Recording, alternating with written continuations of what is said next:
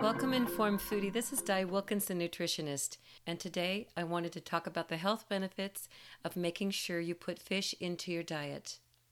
I have heard people talk about the smell of fish, maybe the texture of it. I've even been served fish on a plate. There's the eyeball staring right back at me. Anytime that a fish is real smelly, or if you've detected a fishy smell walking around a fish counter, usually that indicates that the fish hasn't been kept at the appropriate temperature. Talking about the danger zone again, it needs to be kept at 40 degrees or less to ensure its safety. Some people think that there's a fishy flavor. Fish is really wonderful. It takes up seasonings, spices, and sauces so very well, and it's so healthy it made my top 5 food list for a deserted island menu. The health benefits of fish go far beyond the protein. They say it's a lean protein in that the fat associated with fish, omega-3 oils, is a very healthy fat. Omega-3s have been associated with lowering blood pressure, lowering your risk of heart attack and stroke. Omega-3s really help with your central nervous system, your brain growth, your memory. It helps sustain our vision. It prevents depression and elevates your mood, and it makes the food more satisfying. It's very satiating. Fish also provides vitamin D, essential minerals. There's iron, iodine, magnesium, and potassium and zinc. It's a really healthy, great food source. But I did want to talk about some of the contaminants that have been found in fish. There are people that have allergies to certain types of fish, like shellfish. There are also fish that can be venomous or poisonous.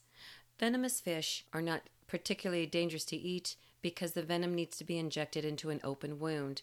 Hydrochloric acid in our digestive system takes care of venom.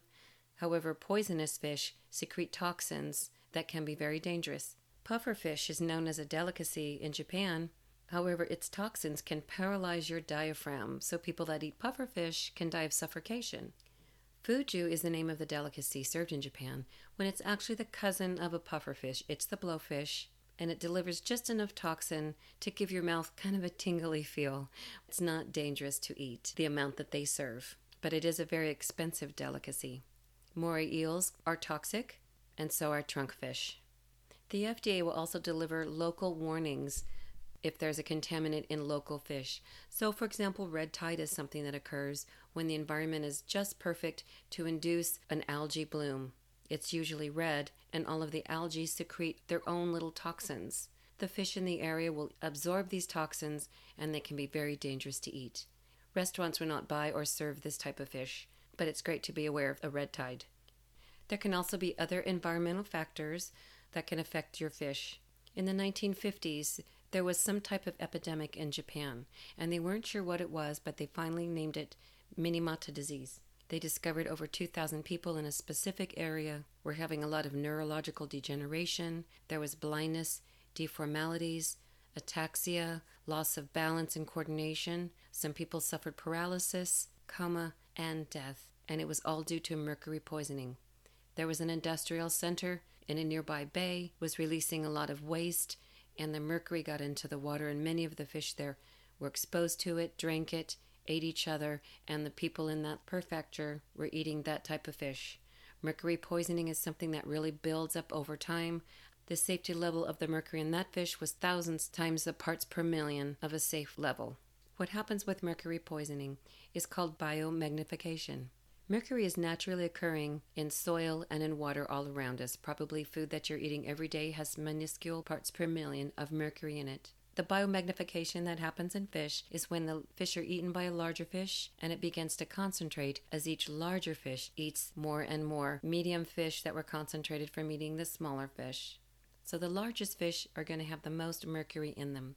You would like to avoid eating shark, marlin, swordfish, big eye or albacore tuna, as well as the king mackerel fish. These fishes have the highest concentration of tested mercury. And even with that being said, the health benefits of eating fish far outweigh any of the contraindications. The FDA and the American Heart Association highly recommend eating fish 2 to 3 times a week, or at least 12 ounces a week. And you want to look for fish that is smaller. Unfortunately, most fish is not labeled for mercury counting. They don't check for mercury, so you want to look for those smaller fish. You can enjoy shrimp and scallops. Crabs are very good. Sardines Anchovies, catfish, and squid. Tilapia is also really great. Pollock and Atlantic mackerel. All of these are very good fish, generally rated low in mercury levels. Salmon is also a fish that's highly recommended, but you don't want to have farmed Atlantic salmon. That tends to be slightly higher in mercury. If you're pregnant or breastfeeding, I would not recommend eating fish as your child is developing their own nervous system. Maybe just avoid fish for those months. When talking about the wild or farmed fish, it has to do with the environment that the fish is exposed to. Wild-caught fish are able to swim around the ocean freely, get plenty of exercise, really develop the protein they provide, as well as the omega-3 oils that can naturally occur in them to their fullest. They're not going to be having mercury from a specific spot or exposed to a toxic dump, and that risk is lower than it would be if it was a farm fish. Farmed fish still have omega-3 oils in them.